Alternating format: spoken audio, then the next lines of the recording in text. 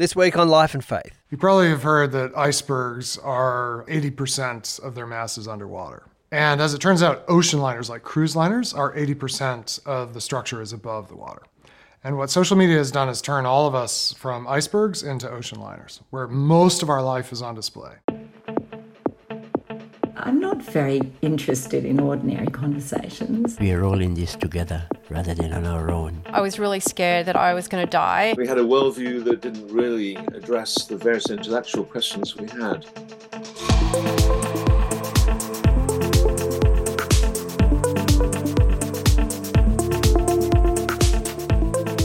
Welcome back to Life and Faith from CPX. I'm Simon Smart and I'm here with Justine Toe and Natasha Moore. Hello. Hey, good to be back. And we're back after a summer break for our first episode of 2024. Decent break, you guys? COVID. But also a lot of rest. No. Yeah. It wasn't near as bad as the first time. Okay, well, I had a better holiday than Justine. You, Simon? Yeah, good to hear. Yeah, I did too. Fairly standard for me. A lot of beach, rest, afternoon sleeps, cricket. It was great.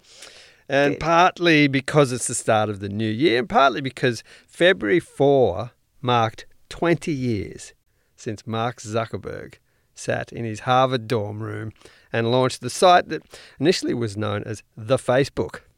Well, we thought we'd dedicate this episode to social media, the place it has in our lives, for better or worse, 20 years on. Now, you guys know that I think definitely worse, but we'll get to that as we go. Now, Natasha, your feelings about this? I have more mixed feelings about it. I definitely see some negatives, and certainly the social media landscape has changed, I would say pretty dramatically, even in the last few years since COVID.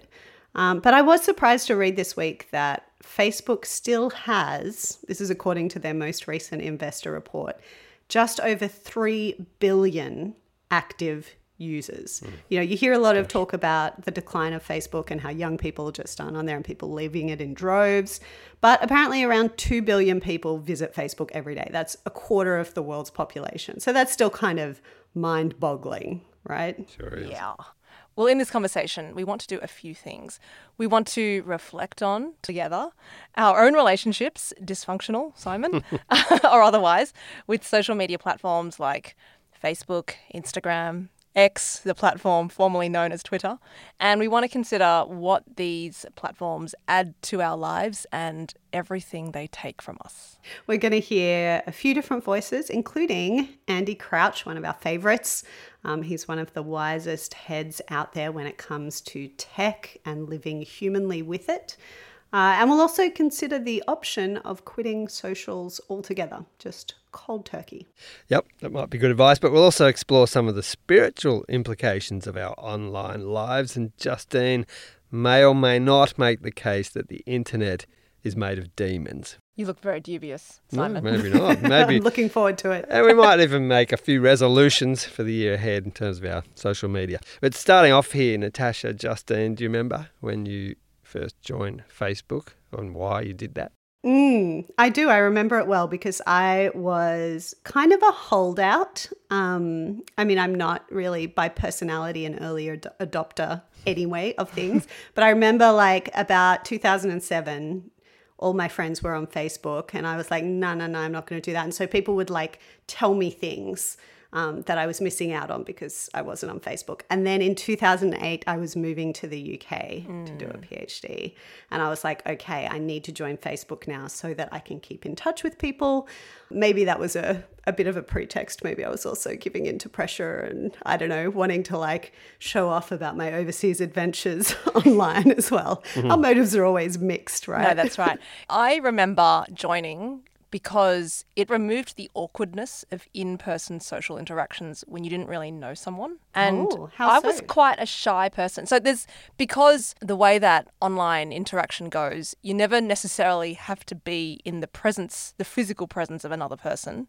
Suddenly all the awkwardness and all the stuff melts away and you have more, some would say license, some would say opportunity to kind of be a little bit more confident or outgoing or something because you don't have to deal with or abusive. The other person. Or abusive. I was never abusive, but I know what you mean, yeah. I thought you meant being able to stalk people in advance or afterwards made in-person interaction easier.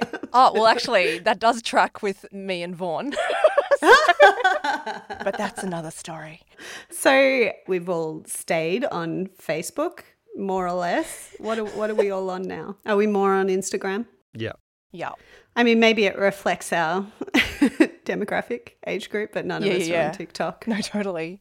But what I want to know as well is what is the status of the group chat, right? Like on WhatsApp or Messenger or Viber or any one of those Signal. Is this social media? Because technically, I reckon we would say it's not quite social media in the way that Facebook and Twitter is. It is in the social, isn't it? Because you get in these group things and it's media and it is used for social interaction. And I do use it for that. I use WhatsApp a bit. What do you reckon, I feel Natasha? like we use WhatsApp and other kind of group messages the way that we originally used and meant to use things like Facebook. Like now social media is way more public than it was at first. It was initially just people you knew offline, you connected with them online. And so you had these kind of group chats about like what you were listening to or watching or whatever. Whereas now we don't use social media for those things. So even things like planning events, like recently I had, a birthday thing and I would normally make a Facebook event and I did, but it was not that effective because Facebook is not very user-friendly on that kind of thing anymore. They give me all these notifications about things I don't care about, but they don't notify me when people are RSVPing to my event. No. And then I had to figure out who's not really using Facebook anymore and hasn't seen it and message them separately. So I feel like we're doing that kind of thing through WhatsApp now. And even the kind of things where you're, keeping up with friends who you don't see that much or your family chat or who's listening to this podcast, let's have a debrief about it. Those kinds of private apps where, you're not going to get tarred and feathered for your opinions. A loose comment. Social media is now a much more passive experience, usually. Therefore, also very ephemeral. An article that I think we've talked about before by a guy called Freddie DeBoer, like he talks about it as like hashtag content that is by design totally existentially disposable. Like there aren't things that you come back to, in 1 year, 2 year, 3 years from now, like some dog video or whatever that really stands meant a lot the test to me. of time.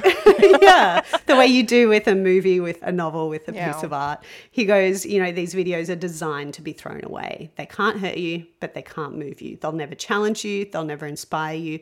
All they're meant to do is help you pass the seconds that make up your life, a finite and precious resource, which I was horrified to read. I was like, that's right. So many seconds of my life. How about we increase the horror? We're going to lean into it a bit more right now.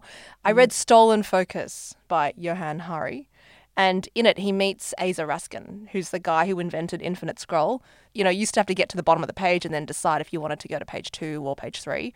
But now you can just scroll infinitely down and there's more content. And he one day started to feel a prick of the conscience as to how much time people were spending on Infinite Scroll, because he estimated that conservatively people would spend up to 50% more time on that platform as a result of this functionality. And so he worked out that if billions of people were accessing the internet and platforms like this every day, right, the 2 billion on Facebook, then what you ended up with was a combined total of 200,000 entire human lifetimes are spent every day scrolling. Oh my gosh. I feel like we're sounding a bit doom and gloom. And negative. And a bit old. So we're getting into pretty strong negatives here. So before we really let loose on our concerns about social media, what are the positives? What, if anything, do these platforms add to our lives? One that I want to volunteer to start with is just keeping track of people, maintaining relationships with people. We had a thing recently where my wife saw a photograph from a friend of ours' son, really. He was an adult son who's travelling in Sydney. We didn't know he was travelling. He's from America. And she saw this and messaged him and said, "Are you around?" And we connected with him. He came over for dinner, reconnected a bit with him and his mum and dad in America. So it was great. It wouldn't have happened without that. So that was a good example. It brought people together. It really did in this case. I mean, technically, my husband and I would probably never have got together if we hadn't been Facebook friends from like 10 years earlier. And, you know, I don't love owing that to Mark Zuckerberg, but I think as well, like I get genuine joy from like the memes, the jokes, like the disposable videos that I was just talking about. Right. Like there's something really satisfying about having access to that and being able to then share that with the person who you're like, this person would so get this and love this. There was a thing I saw recently on Twitter, I think, X, by Nathan Pyle, the Strange Planet cartoon guy, if you're familiar with his comics. But he was like, oh, my wife and I have agreed that, you know, we send memes to each other all day, but then when it's dinner time, we put down our phones and we describe memes to each other. I was like, kind of identify with that, that there's, you know, something fun about sharing those jokes and just people being clever. I did read the other day as well that, after these really destructive floods in Lismore in northern New South Wales, that a report has been prepared trying to like make some sense of what happened and how they can do things differently in future. And the WhatsApp groups and the Facebook groups were really singled out as vital information sources. A lot of those local papers and news sources had shut down. So these in some cases became the lifeline for people. Yeah, that's right. And so rich with local info, so avoid that area or use this back road to get out of there. But even in the aftermath and the recovery period, just getting the word out about this is where help is and if you need X, go here. And just trying to connect and provide that practical support for people. Like it was unparalleled, really. Yeah. No, it can definitely work well in those there's a cases. really good upside. Another maybe is to say that we're keeping up with what's going on in the world, the cultural conversations, that sort of thing. I used to find Twitter useful for things like book recommendations and films and whatever. Yeah. Now it's mostly ads. My two favourite people I've discovered is all through YouTube, which for me that's surprising because normally it would be a more established news outlet, let's say, or someone whose byline has appeared in the New York Times or the Atlantic or something. But no, I found them through YouTube. Yeah. Surprising. Okay, so what about the negatives? We could talk about these all day, I guess, but let's just list a few off. You can kick us off, Natasha. Yeah, I mean, I suppose some of them have come up already, haven't they? But certainly we don't always get the connection we're looking for. Sometimes social media can make us feel more lonely or separate from other people instead. Yeah, I think we can also sometimes in our interactions with people forget about that there's an actual person on the other side of this typing and argument that we might be having. Yes, and I think that's where online shaming really comes into its own, right? But yeah, what else? Tribalism, polarization, a mob mentality. Bit ugly, really. Rage, trolling, encourages some of our worst impulses. Yeah, and makes us feel bad about ourselves. Honestly. Yeah, comparing our insides to other people's curated outsides. Yeah, the curated thing is a big problem, I think, because there's a natural impulse. It's like you want to have people around for a slide night back in the 70s, but now it's like you want to show all your great holiday snaps, but it does leave the people who aren't getting the trip to Fiji or whatever feeling, perhaps inadequate or at least bitter and twisted, whatever it might be. Also, I can't concentrate anymore. Anyone else? No, that's it. Attention spans. Kids, you see their concentration getting kind of sucked away from them with this. That's what drives me really mad. I can't stand it. Yeah. Might be the end of democracy. There's always that. Misinformation. Yeah. This is even before we get to the privacy and harvesting data business as well. Mm-hmm. And then also I have to admit I have sometimes worried about being shocked by the amount of private things that people are willing to put on show on their Instagram account or on their Facebook. I do find this a bit confronting. It's like private doesn't exist anymore. Yeah. Yeah, I do wonder with this whether there's maybe even more of a generation gap between, say, us and younger social media users. The sense of what's appropriate and what's helpful to share, helpful for ourselves and helpful for other people. It's probably worth bringing in a couple of other voices here to help probe this further. First, we're going to cross to CPX's brand manager, the wonderful and social media savvy Claire Potts. Justine spoke with Claire about her thoughts on sharing and solidarity online. There's a girl who I'm following at the moment on Instagram, and she has this really interesting brand where she's just gone through this awful breakup, and she's 28. She's not where she thought she would be in her life, and so she's started training to run a marathon. I started following her when she had about 2,000 followers. She now has 20,000 followers, and that was only 2 weeks ago that I started following her. And I think what's really interesting about her is that she's vulnerably kind of sharing a story about her recovering from an awful breakup, her kind of figuring out who she is and what she wants to do with her life now. So she'll get on her Instagram when she's having a really bad night and she's grieving and she's crying, and she kind of goes, I'm feeling this right now. I feel really embarrassed about it. Does anybody else feel like this too? And the amount of comments she gets from people going, I thought it was just me. I feel really comforted to know that someone else is going through this and is confident to share it. There's an element of solidarity there. Social's an interesting word in that, like, social is all about connection, right? Connecting. And I think what I feel quite strongly from this particular Instagram account is this deep connection that's being built between this girl and many, many other men and women who have felt this deep sense of post-breakup pain and have tried to kind of get their lives back on track. And that's been a really lonely thing to do. And in a strange way, she's making it not lonely. That's our colleague Claire Potts, who runs CPX's social media, on some of the upside to people sharing more openly online. On the other side of the ledger, here's a cameo from Andy Crouch, who is the author, among other things, of The Life We're Looking For, Reclaiming Relationship in a Technological World. Andy wants to encourage us to pay attention to our balance as public-private people. And he has a great analogy for this. You probably have heard that icebergs are, I think it's 80% of their mass is underwater, invisible. You just see the little top of the iceberg. And as it turns out, ocean liners like cruise liners are 80% of the structure is above the water. And what social media has done is turn all of us from icebergs into ocean liners, where most of our life is on display. The problem is, in your life, you're going to hit icebergs. You're going to hit real challenges, real pain, real loss, real suffering. And the testimony of maritime history is when an ocean liner meets an iceberg, the iceberg wins. You actually want to be an iceberg. You want 80% of your life to be hidden, not to be public, not to be visible. So I'm a pretty public person in terms of like what my job is, even if I weren't on social media.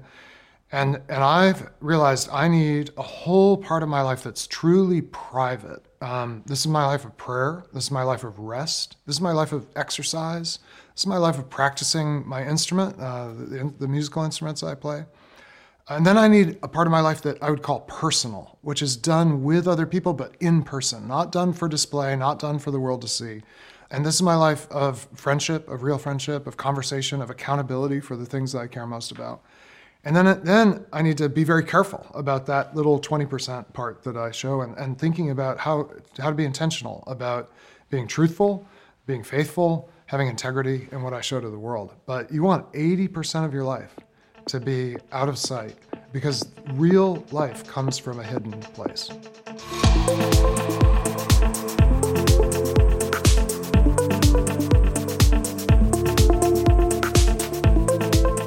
You're listening to Life and Faith, and Justine, Natasha and I are weighing the costs and benefits of social media 20 years on from the dawn of Facebook.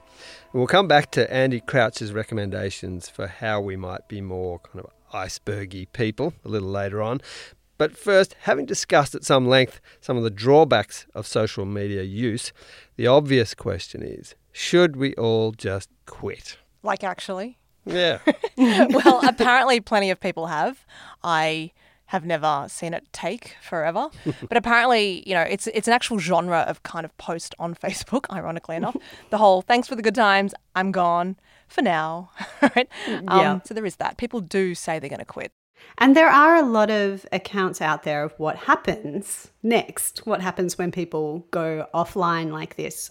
For example, there was an article in The Guardian last year by a writer in Hobart called Philippa Moore, no relation that I know of. She felt like her socials were making her crazy. Yeah. And she made this just snap decision to step away. And she says, and this is a common thing you read in these articles, within a week her screen time was down 81%. Isn't it great that they measured this for us? And she was like, it wasn't just time that I'd regained. I felt as though I had my brain back. I had the ability to focus, to think clearly and deeply. I had more energy. I was sleeping better. I felt more creative and confident. My fear of missing out had vanished. She felt more relaxed. Her Fitbit reported the lowest resting heart rate that she'd had in months. That's pretty good. So for Philippa Moore and for many others, they say that their relationships are stronger after they quit social media. They're more creative and productive. And, for her, she said there had been some downsides, but she'd been 16 months off social media when she wrote the article. And she definitely seems happy with that decision. Could be inspiring, perhaps. Now, Natasha, you spoke to someone else who's made that decision. Yes. So I spoke to Jess Forsyth, who is a little harder to track down maybe than our usual interviewees, given that she is now off socials. She is a mum of 5 who also homeschools and who has recently made the decision to step back from social media altogether. I still have a profile on Facebook and Instagram, but I have basically broken up with it. I call it an amicable breakup because we're sort of not in a relationship anymore, but it's still there so that if people need to contact me, and I could go back to it occasionally and do whatever I need to do, but I'm not looking at it all the time and using it all the time. It's a distant acquaintance. Yes, an awkward friendship. Jess mentions some of the same reasons we've been discussing in this episode already for why social media had become problematic in her life. I found that social media seems to have a problem with, there's no filter, I guess. In real life, we have some sort of filter that we use when we're talking to people, but I saw some relationships, some of my friends actually break down because of things that were said on social media that, conversations that probably should have been had in real life, that the relationship might have ended differently if that conversation was had in real life versus over social media. And then there was also just the constant scrolling, how much time I was spending on my screen when I could be putting that energy to better use, being present with my kids and doing something good in the world. And then there's other temptations there as well, like constantly comparing yourself to the lives that you see portrayed. And it's just a small slither of someone else's life, but you find yourself comparing yourself to that. It's a very effective marketing tool, but you can also find yourself wanting things that you don't really need and wanting abilities that you don't have. And, I want to sew this beautiful outfit for my daughter. It's like, I don't have these skills, but... And I don't have time because I'm always scrolling. Yeah. Like other quitters, Jess has noticed a number of benefits in the time since she stepped away from her social media accounts, but one in particular. The important one actually is more time for real connections with people. So I thought of social media was being able to, create those connections and deepen those connections. But I guess they're not real connections at the end of the day. They're sort of pseudo connections. It's nice to put that energy into real life connections and actually catching up with someone over coffee and having a conversation face to face. And one of the good things that came out of it actually was when I let everyone know that I was going to be stepping away from social media, I had a lot of messages, people giving me their numbers and saying, okay, let's catch up in the real world. Jess has also valued having more time freed up for her kids in really deliberate ways. So I've started going on dates with them one at a time. Every weekend I'll take one of my kids out for coffee and ask them how life is going and that kind of thing. I guess it's just made me more conscious of what I do and how I spend my time, because I was losing a lot of time to social media.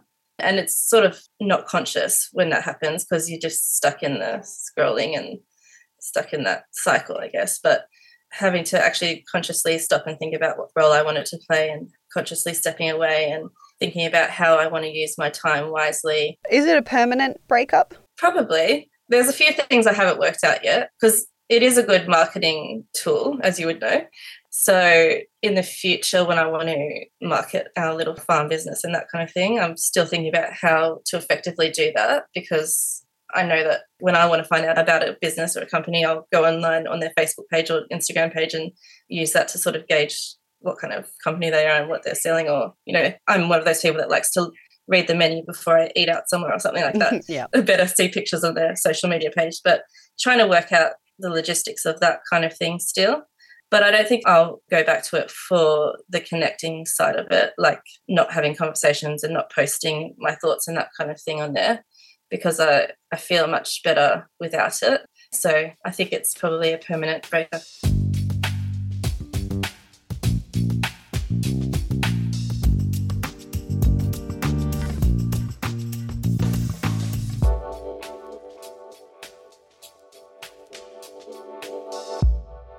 One of the things that's cropped up throughout our discussion here has been not just the emotional and psychological effects of social media, but the spiritual element to this. Something that Andy Crouch has put together based around the iceberg ocean liner idea, that there needs to be a significant portion of our life or self that's not publicly on display. He has a list of spiritual practices for public leadership that we'll consider in a moment. First, though, we want to take a bit of a dive into some murkier depths to ask a question that you may or may not be asking, but that Justine in particular has been asking for some months now, which is the internet actually made of demons? Yeah. Look, I've been wanting to talk about this for a while, and I don't think I'm crazy. I am certainly not the only person who is suspecting this. And I did not come up with this in the first place. This was me, reading other people and going, oh, wow, this is cropping up a lot. They're using the D word, demon, and not being kind of like jokey about it. But let me explain what I mean. When I say the internet is made of demons, I'm encompassing with that the internet itself, but also any networked technology system, like the handheld devices that we are often using to access that. But the emphasis I'm trying to drive home here is that we are engaging with a virtual, disembodied, non-physical experience with other people. Does that make sense? So social media. Social media. Yeah, social media basically is that. And when I say demon, I mean an anti-human, malevolent, supernatural force or agency or spirit. So do you need to believe in demons in a spiritual realm for this critique to make sense? I think you could even think about the demon in a philosophical sense in the way that I will explain. Yeah. So Justine, is this part of what you mean when you're using this category of demonic for what we're talking about here, is how addictive our devices are? Yeah, I think that's sucks you in. Yeah, I think that is the most easily recognisable, presentable symptom that everyone would agree with. But it's also because we're being drawn in, like what are we being sucked into? We're drawn into some kind of immensely powerful virtual network of some kind that maybe doesn't have human thriving as its ultimate agenda, so if I can put it that way. And even trying to take a screen away from a child after they've watched that episode of Bluey or whatever, or the 2 episodes or sometimes 3 hours later, right? It's like Gollum in the Ring, right? And so I think that even just noticing that kind of effect that this technology or this device has on a person tells us something. And like we know how that kid is feeling because we feel it too, right? Yeah, and once your kids are a little bit older, I mean, try getting, it's almost impossible to get them away from these smartphones, largely because their entire social life is generated through social media. So unless they were to become the teenage equivalent of a monk, they kind of are drawn into this in a way that I do find really insidious and frustrating. And even thinking about it, like as an adult, I don't carry a wallet anymore or a credit card. It's all on my phone. Yeah. You carry your ID on your phone. It's like your participation in society is contingent upon you using this device, you being kind of in the network, hooked in at some point. There's also, I mean, the metaphor or the reality of possession seems relevant here, that, people say and do things on social media as a result of it that they kind of don't recognize themselves in afterwards. They're like, what kind of madness was I caught up in? Yeah, that's right. I mean, do you guys remember Pizzagate a couple of years ago? Where this guy was so far deep into 4chan and other murky parts of the internet that he storms a pizza parlor in Washington, D.C., convinced that there's like an elite Democrat-run pedophilia ring being operated out of the basement. And the basement that didn't exist. Yeah, that's right. So when something like Pizzagate happens, all the sociologists rush in. They say this is a result of people being in echo chambers, getting lost online into strange corners and not going through established, authorized sources of information, right? And all that makes total sense and I think is true. But what I'm saying is as well that in our disenchanted world where there is no supernatural, we've already considered off the table for discussion the possibility of there being some kind of supernatural agent also at work, maybe even poking people in certain directions and leading them down dark alleys, so to speak. So Paul Kingsnorth, who I've mentioned before, he's an author, but in recent years he's become a really interesting tech critic. He calls the internet a giant Ouija board, which I'm like, you know, you can write that off easily, but you can also think about it and you're in communication with a disembodied, networked intelligence, and that can manipulate your understanding of reality. So Paul argues as well that plenty of these AI developers are supernaturalists. In one essay, he talks about Kevin Kelly, who's a Silicon Valley guru, who wrote a book called What Technology Wants. And he makes the case, Kevin Kelly, in this book, that technology is actually using us, humans, to manifest itself. And he writes, quote unquote, "We have a duty to usher this new intelligence into the world." I mean, you described this before, Justine, in terms of like an anti-human force. Like there's something dehumanizing about what goes on when we're, you know, super active online.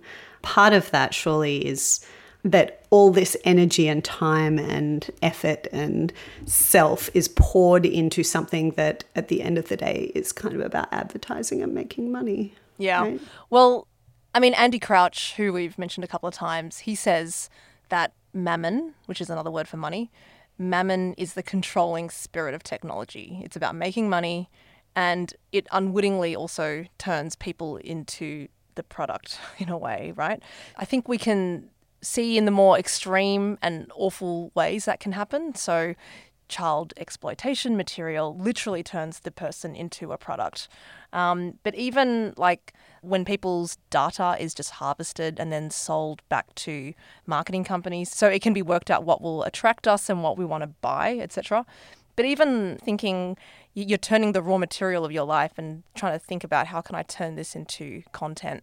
And even like, you know, considering recent discussions here at CPX about being a personal brand.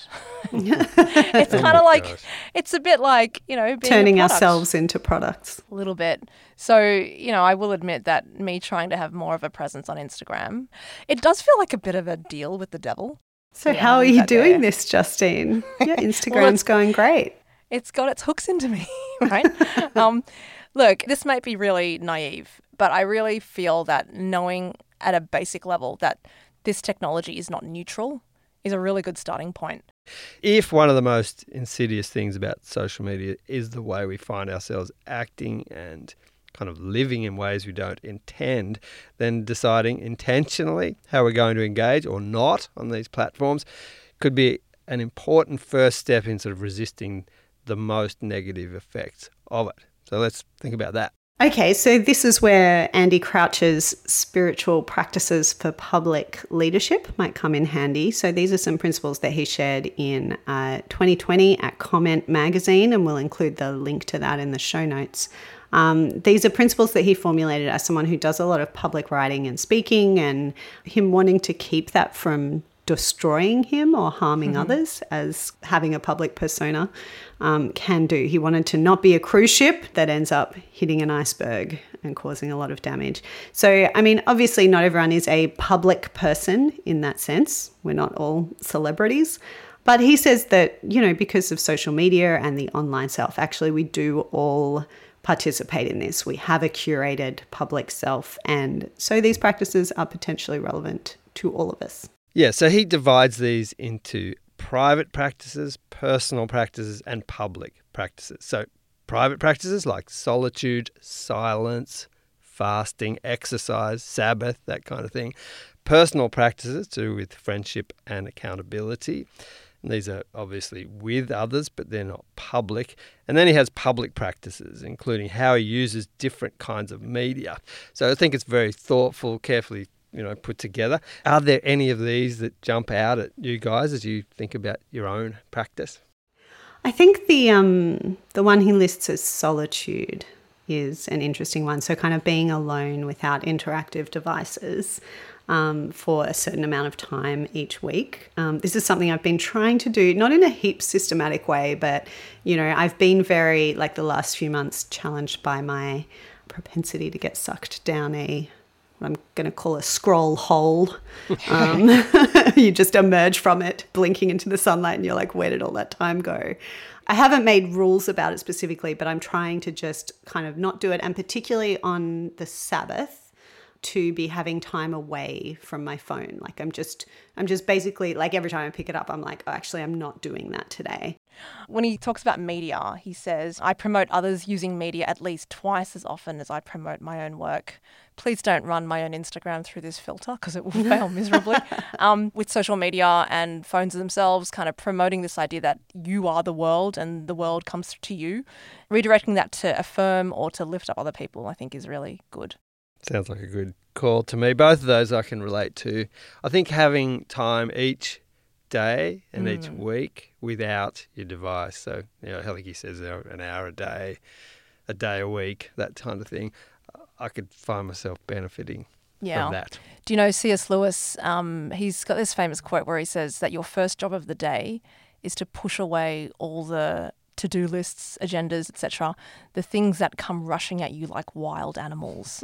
That's what having a smartphone is like. Andy Crouch does this thing where he says before he ever touches anything electronic, he gets outside. So it doesn't matter if it's snowing or whatever, he'll go outside to remind himself he's a creature in a creation and breathe in the air. Of the real world. Of the real world. Not necessarily the virtual world. That's how he does it. So something like that, I think, I can see myself adopting.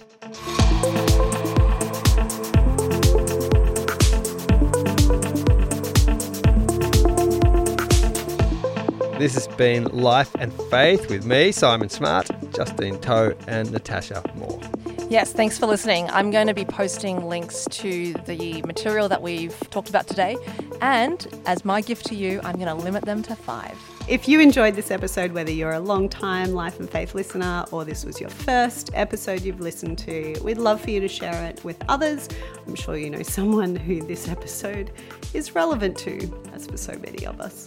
And thanks, as always, to our producer, the fully human Alan Douthwaite.